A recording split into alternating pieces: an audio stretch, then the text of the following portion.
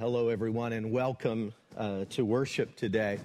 I received a wonderful letter last week, and from one who's a member of our church family, and he gave me his permission to share this with you.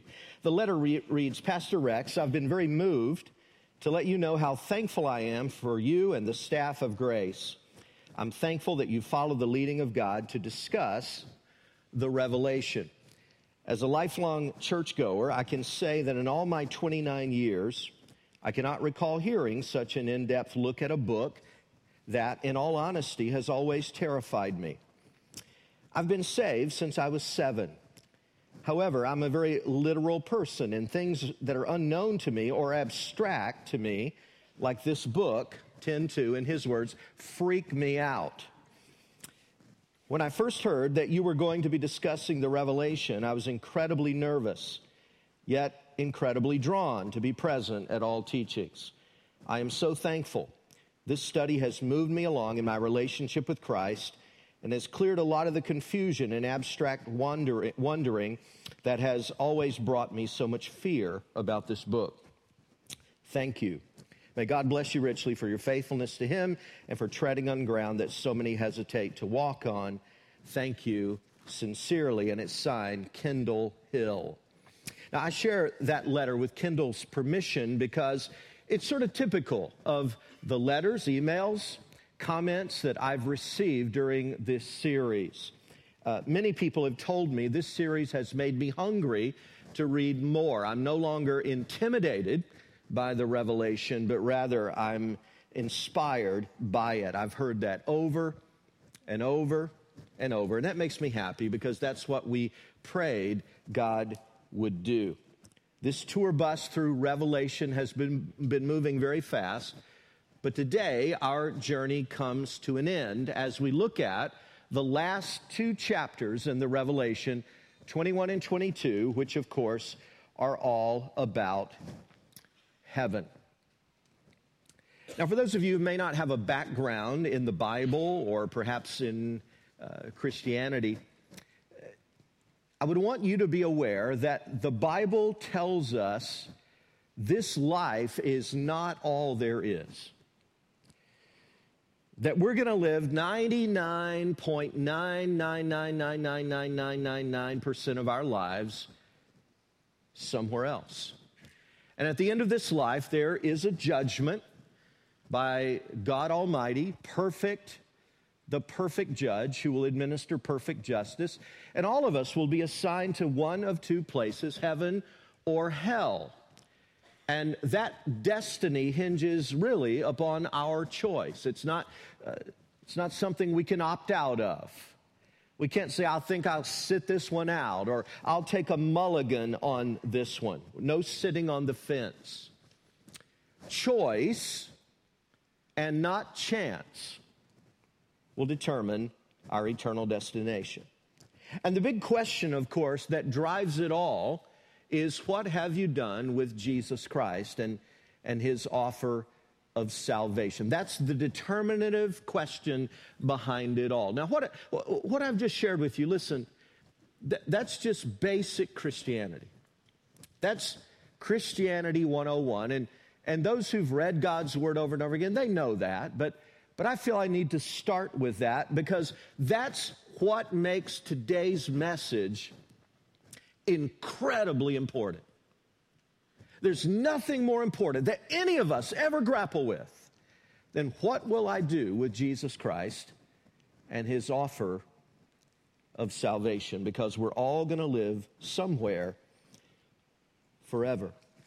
Now, I don't know exactly why, but I have not heard many sermons on heaven throughout my life, not many at all. I heard about one preacher who was all excited. He was preaching to his congregation on the bliss of heaven and the joys we will experience there. And in his excitement, he said, I'd just like to see a show of hands. How many of you want to go to heaven? And of course, everybody in the congregation lifted their hands except one little 8-year-old boy on the front row. The pastor was so struck by that, he said, son, don't you want to go to heaven? The kid said, well, sure, when I die. I thought you were trying to get a busload to go right now. And we're kind of like that. You know, we talk a pretty good game about heaven.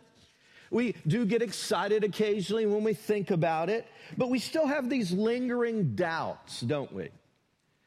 About this awesome transition called death. What will it be like? And many people, I've discovered, even though they are people of faith, they still fear that awesome giant called death. That's why it's been my prayer that today's message, God will use it to bring some clarity, to cut through the clutter and get rid of some of the confusion about heaven. Revelation 13 tells us an interesting fact. It tells us that one of Satan's favorite things to lie about, he's the father of lies. That's his native language, lying. And you know, one of his favorite things to lie about is heaven. Revelation 13:6 reads, he opened his mouth to blaspheme God and to slander his name and his dwelling place and those who live in heaven. Our enemy delights in slandering God's person, God's people, and God's place. And that place is heaven. So today, let's see if God's word can clear up some of the confusion. And let's see what we can learn about what it's like. And I think the more we learn, the more we'll long to be there. The first thing I want you to consider is that heaven is a place. Now, the reason I begin with such an obvious statement is that many people believe, that I've talked to at least, believe that heaven is kind of a state of mind.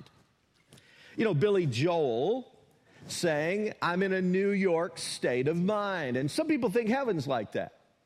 You know, when you're kind of bummed about life and you need to escape from the stress, you kind of go to this imaginary land of goodness, heaven.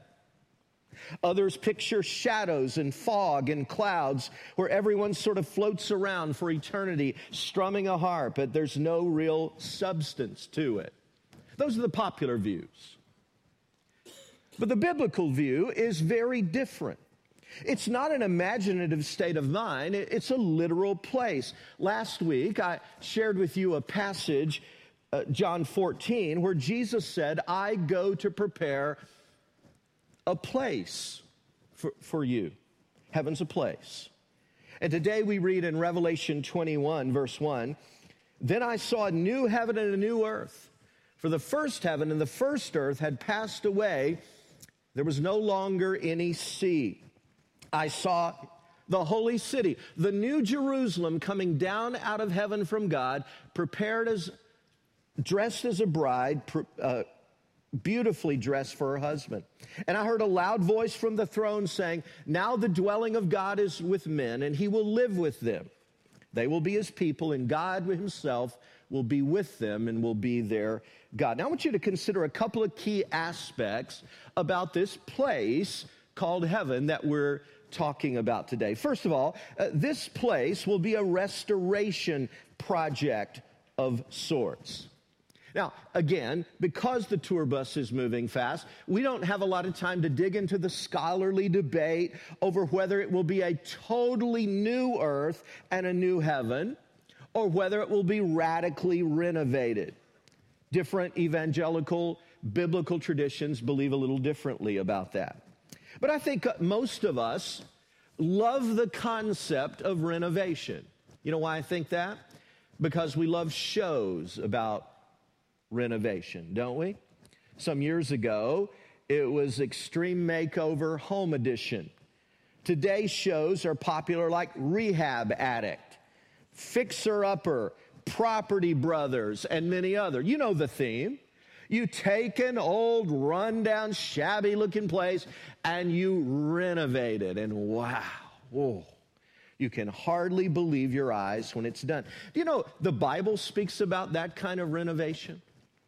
Acts 3:21 says God will restore everything. Matthew 19:28, there will be a renewal, a restoration of all things. And so many solid biblical scholars believe heaven will be similar to that.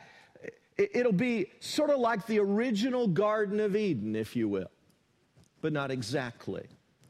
In fact, just to demonstrate the amazing parallels, I had our team put in your bulletin today a chart showing a comparison between the first 3 chapters of Genesis and the last 3 chapters of Revelation. Let's look at a few of those together. You notice here, the beginning, God created heavens and the earth. I saw a new heaven and a new earth. Let's just quickly go through some. The darkness he called night. There shall be no night. You see the first 3 chapters versus the last 3. It goes on to say, God made 2 great lights, sun and moon. The city had no need of the sun or the moon. Let's go on. In the day that you eat of it, you shall surely die. There shall be no more death. So death was introduced into the human experience. Now there will be no more death. Satan appears as deceiver in the first 3. Satan disappears forever. Shown a garden into which defilement, shown a city into which defilement will never enter. The comparisons keep on going. The walk of God with people is interrupted. Here it is resumed. Over here we see there's initial triumph of the serpent. Over here is his ultimate banishment and the triumph of the Lamb. Over here, I will greatly multiply your sorrow. There shall be no more death, sorrow, crying, no more pain. You see the parallels and how dramatic they are? We go on with just a few more. Cursed is the ground. There shall be no more curse. Over here, we see man's dominion is broken in the fall. Here, man's dominion is restored. Over here, we see first paradise is closed. Now paradise has been reopened or regained. Access to the tree of life disinherited. Access to the tree of life, you read in chapter 22, is open again in this amazing place called heaven. They were driven from God's presence, and they shall see his face. Those are just some of the comparisons between the way the garden was initially and the way this new heaven will be. Now, I got a question for you. After just seeing some of those comparisons, here's my question. Do you really believe all of that just happened by accident?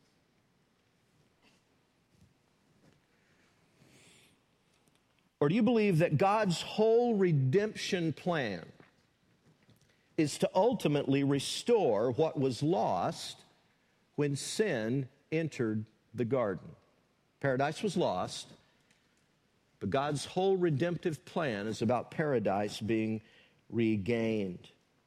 Revelation 21, we just read, there will be a new heaven and a new earth. And the word new here means new in quality. It's not as though it never existed. If you've had your kitchen renovated, you may say to a friend, hey, come over and see my new kitchen. Well, that's cool, but it's not really new. I mean, you had a kitchen before.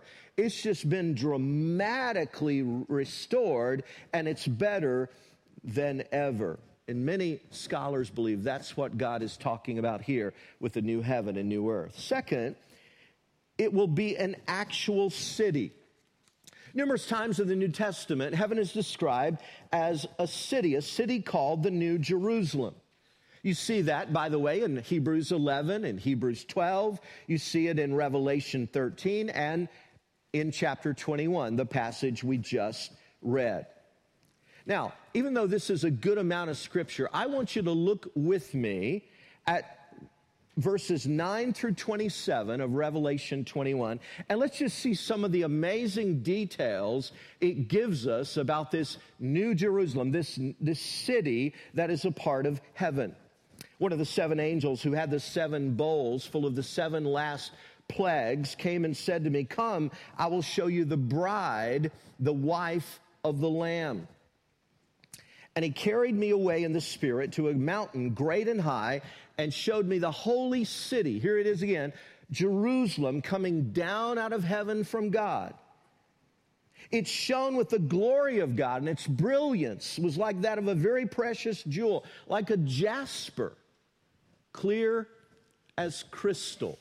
By the way, the word jasper, most scholars will say, is another word for diamond, really. Another word for diamonds. It had a great high wall with 12 gates and with 12 angels at the gates.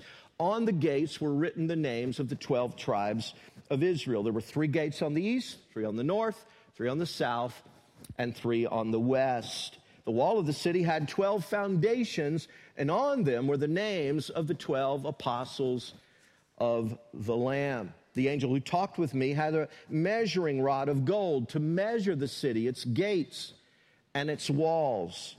The city was laid out like a square, as long as it was wide. Now, notice the amazing detail that's giving here. He measured the city with the rod and found it to be 12,000 stadia in length and as wide and high as it is long. He measured its wall, and it was 144 cubits by man's measurement, which the angel was using. The wall was made of jasper and the city of pure gold, as pure as glass.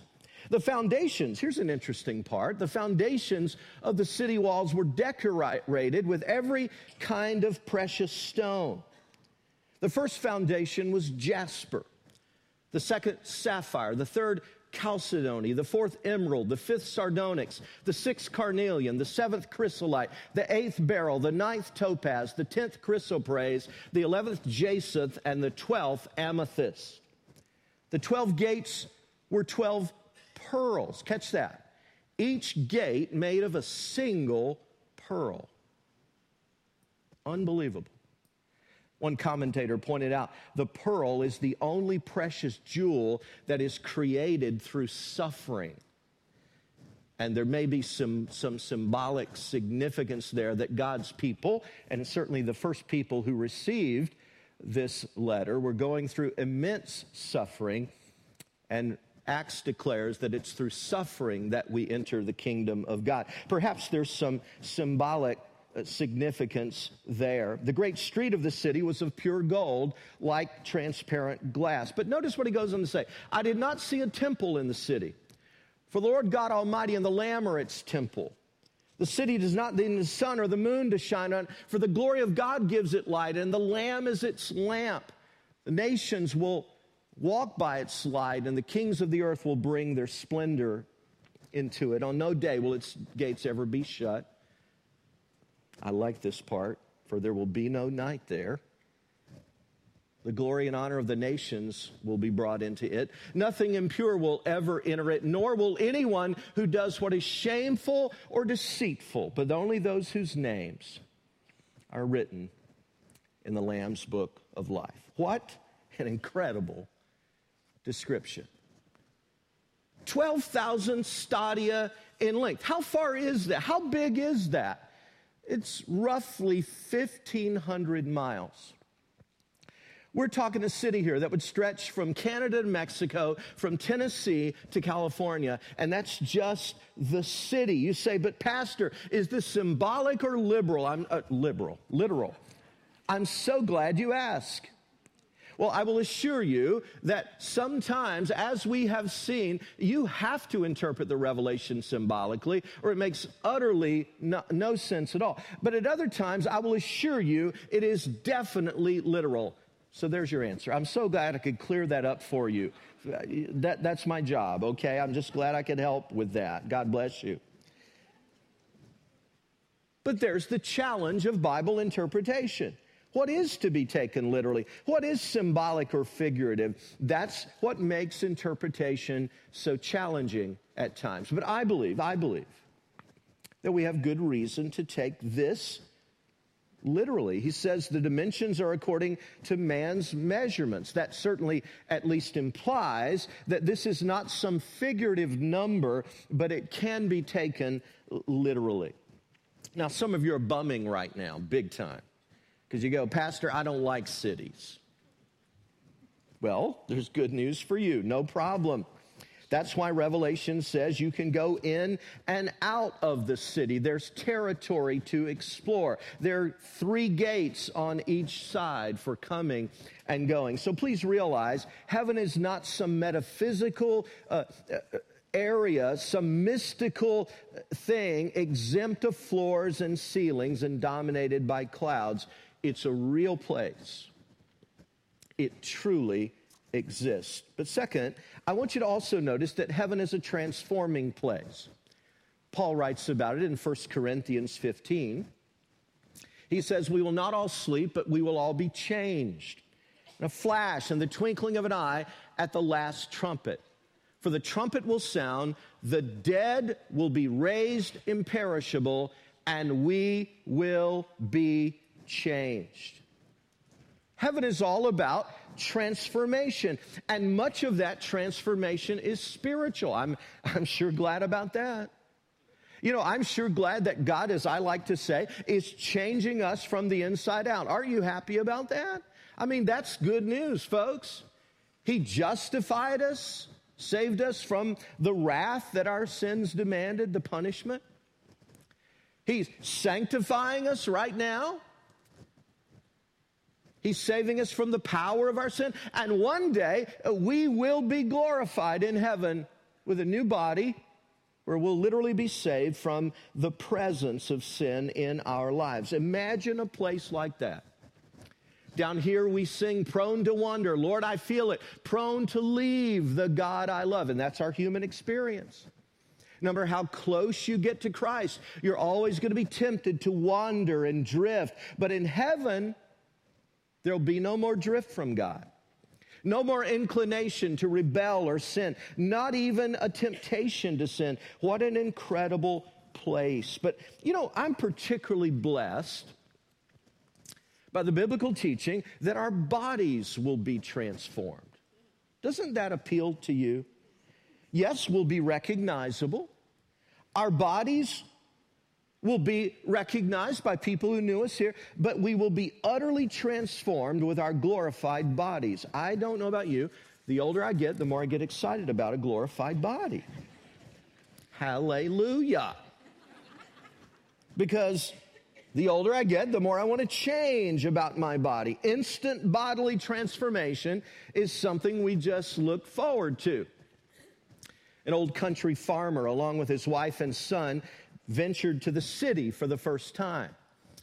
He parked the car outside of a huge building, and the farmer's wife stayed in the car while he and his son went inside. They wanted to see one of these big city newspapers they had heard so much about. Never had seen one before. And when the farmer and his son went inside this big building, they saw these two silver-looking metal doors that would go in and out like that.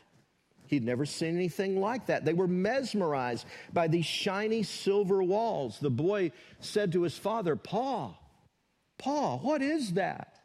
The farmer said, Son, I've never seen anything like it in my life. I have no idea what that is. While the boy and his father were watching wide-eyed these two metal doors, an elderly lady limping, kind of barely walking along with a cane, came and pushed a button, and the two doors went apart. She stepped between them into a little room, and then the two doors closed, and they watched mesmerized as these lights flashed above. And then as they continued to watch, they watched the lights flash and the silver doors open again, and out walked a gorgeous 24-year-old young woman, and she winked at them as she sauntered past. And the farmer looked at his boy and said, Boy, go get your mama.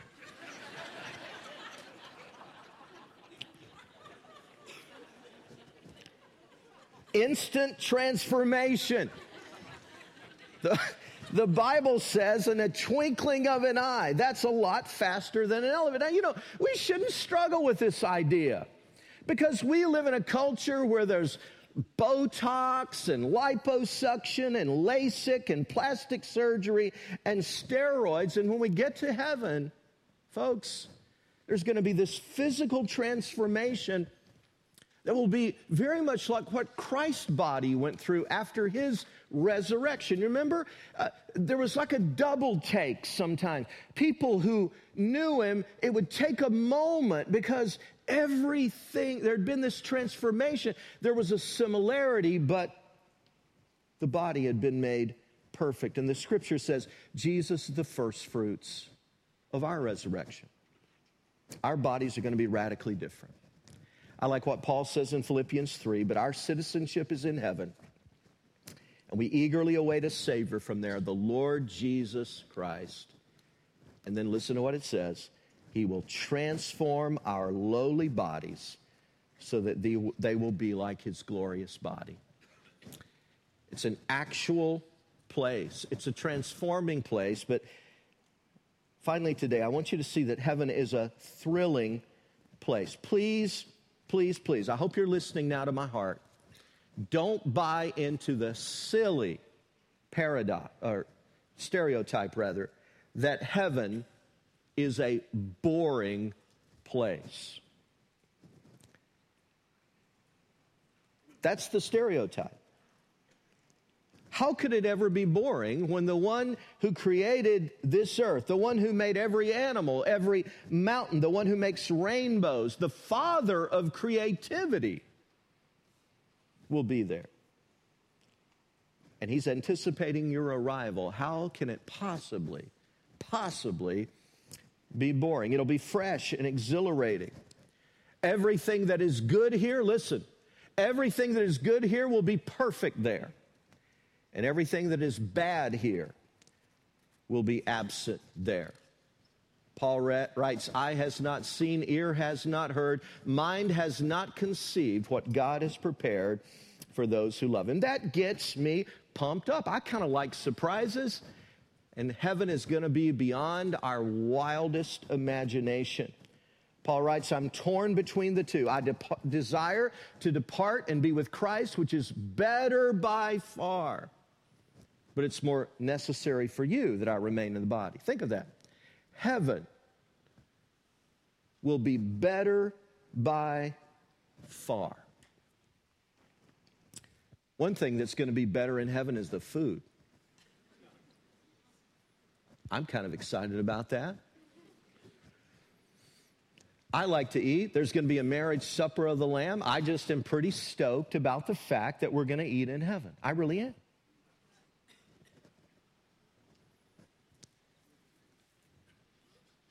And everything's going to be fat-free. Did you know that? Can I tell you what is so messed up about this earth? Let me tell you what's messed up. Just about everything that tastes good is bad for you. And everything that just is bad tasting, pretty nutritious. That's because of sin, y'all. That's because of sin, right there. Up in heaven, that's all going to be changed the way it ought to be. You're eating your Ben & Jerry's ice cream. You're saying, just getting my vitamins. That's all. You're munching on some great pizza. You go, it's just like a kale salad, man. It's fantastic for you. That's one of the things I'm looking forward to the most about heaven. Heaven's also going to be a place of perfect health. John says here in chapter 21 that there will be no sickness or pain. It's better by far. And by the way, for some of you, that's just all you need to hear. And I get it. Because the truth is, for many of you listening right now, sickness and pain dominate your existence day by day.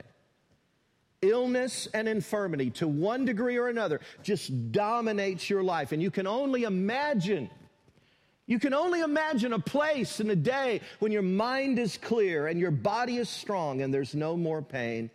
But that's what we read about heaven. So foreign to us. Our lives here, all we know is medication and sickness and pain. Paul says that's why we fix our eyes not on what is seen, but on what is unseen. What is seen is temporal. What is not seen is eternal. And so John goes on and on, trying to describe this place. And then it's almost like he says, I'm just trying to get inside of his skin as God is inspiring him, and he's using his own mind, but God is overriding his own reason and knowledge. And it's almost like John says, let's go down a different road. I could never describe all the awesome things about heaven, so let me describe what's not there. And so in chapter 21, verse 4, we read, he will wipe every tear from their eyes. There will be no more death or mourning or crying or pain, for the old order of things has passed away. He who was seated on the throne said, I'm making everything new. Then he said, write this down, for these words are trustworthy and true. So John says, look, let me just take a moment and tell you what won't be there. In heaven, there will be no more grief, no more dire emergencies, no more tear-stained divorce papers, no more rejection, no more sadness, no more cancer, no more loneliness. In heaven, there will be no more Band-Aids, no more tissue boxes, no more casts, no more crutches, no more wheelchairs, no more pacemakers, no more radiation, no more chemotherapy. In heaven, there will be no more multiple sclerosis, no more bloated stomachs, no more rape, no more suicide bombers, no more school shootings, no more massacres, no more metal detectors, no more guilt, no more persecution, no more x-rays, no more MRIs, no more middle of the night phone calls, no more little crosses on the side of the road. In heaven, there will be no more miscarriages, no more child abuse, no more violence, no more breakups, no more tornado sirens, no more typhoons, no more hurricane warnings, no more earthquakes, no more tsunamis, no more coughs or colds, no more flu shots, no more acne, no more love handles, no more saddlebags, no more cottage cheese thighs, hallelujah, no more double chins, praise the Lord, no more bad breath, no more body odor, no more deodorant, no more deodorant stains, no more shaving, plucking, or waxing. No more depression. No more Rogaine. No more socks without a match. Hallelujah. Wow. In heaven, there will be no more stubbed toes. No more fighting. No more bullying. No more anxiety medication. No more traffic. No more road rage. No more road kill. No more racism, no more addiction, no more drama, no more imbalanced hormones, no more crash diets, no more Spanx. Some of the men don't know what those are. No more gossip, no more legalism, no more pretending, no more injustice, no more infidelity, no more insecurity, no more infomercials, no more inoperable tumors.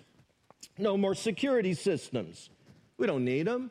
No more Amber Alerts. No more embarrassing moments. No more sleepless nights. No more concussions. No more autism. No more sensory issues. No more bipolar disorder. No more child protective services. No more doctors. No more needles. No more taxes. No more bills. No more bill collectors. No more mechanics. No more dentists. No more lawyers. No more preachers. No more plastic surgeons. No more politicians. No more elections. No more funeral homes. No more nursing homes. No more orphanages. No more waiting rooms. No more animal hospitals. No more treatment centers. No more courtrooms. No more broken homes. No more slums. No more pink slips. No more foreclosure notices. No more motionless ultrasounds. No more tiny little caskets. No more death, no more loneliness, no more crying, no more pain. He who was seated on the throne said, I'm making everything new. Can we just thank God for all He is making new? I'm making it all new, He said.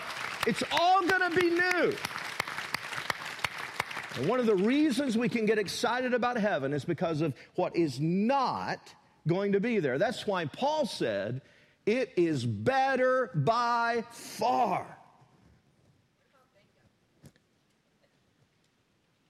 But if you're suffering today, you ask the Lord, but how long? To all that. And Jesus' word to you in chapter 22 is, I'm coming soon. And then he closes it out by saying this, he who testifies to these things says, yes, I am coming soon. Then John adds his, amen. Come, Lord Jesus. The grace of the Lord Jesus be with God's people. Amen. In his series called The Chronicles of Narnia, C.S. Lewis paints a beautiful picture of heaven in the final book called The Last Battle. The book begins with this near collision of a railroad train where the children in the book are thrust into Narnia. And if you've read that, you know that Narnia it's the place that stands for heaven. But when their adventure is over, the children are afraid that they're going to be sent back to the earth again. And having experienced the joys and wonders of Narnia, the thought of going back is just unbearable. But then Aslan, the Christ figure in the story, shares with them the good news. And as C.S. Lewis writes it, let me quote now. Aslan says to the children, quote, there was a real railroad accident, and you did die. The dream is ended. This is the morning. And as Aslan spoke, he no longer looked to them like a lion, but the things that began to happen after that were so great and beautiful that I cannot write them. And for us, this is the end of all the stories. And we can most truly say that they all lived happily ever after. But for them, it was only the beginning of the real story. All their life in this world and all their adventures in Narnia had only been the cover and the title page. Now at last, they were beginning chapter 1 of the great story, which no one on earth has read, which goes on forever, in which every chapter is better than the one before. What will heaven be like? Every chapter better than the one before. And I don't know if God will give you 50 more years or 5 more minutes, but I do know this. He wants you to be prepared. He wants you to be ready. How do you get ready? You don't get ready through religious performance. You don't get ready by jumping through hoops. We don't get ready by being good enough and keeping a lot of religious rules. Getting ready is by trusting in Jesus Christ alone for your salvation. And if you've not done that, now is your moment. I invite you to open your life to Jesus Christ. It's the only way to get ready. I'm going to pray a prayer with you now and invite you to accept Him, to invite Him into your life, to receive His forgiveness, and to be ready for this place, which is better by far. Are you ready to pray? Let's bow our heads. I'm going to pray a prayer, and if you are ready to receive Christ as your Lord and Savior, I invite you to pray this prayer silently right where you are. Oh God, I know that I'm a sinner. Thank you that you've created heaven, a place better by far. Please forgive me. Please adopt me into your family. And Lord, begin to change me from the inside out. I want to be ready for Judgment Day. I want my destiny to be heaven with you forever. In Jesus' name. And Father, I pray for those who've opened their lives to you. You've brought them along this journey. You've prepared them for this moment. And now you've saved them and invited them and adopted them into your family. Thank you, Lord. We give you praise. And thank you that we can celebrate it forever with you. In Jesus we pray. Amen. Will the ushers please come forward as we continue to worship through our tithes and offerings? And Pastor Rex, thank you for that powerful message that you shared with us this evening.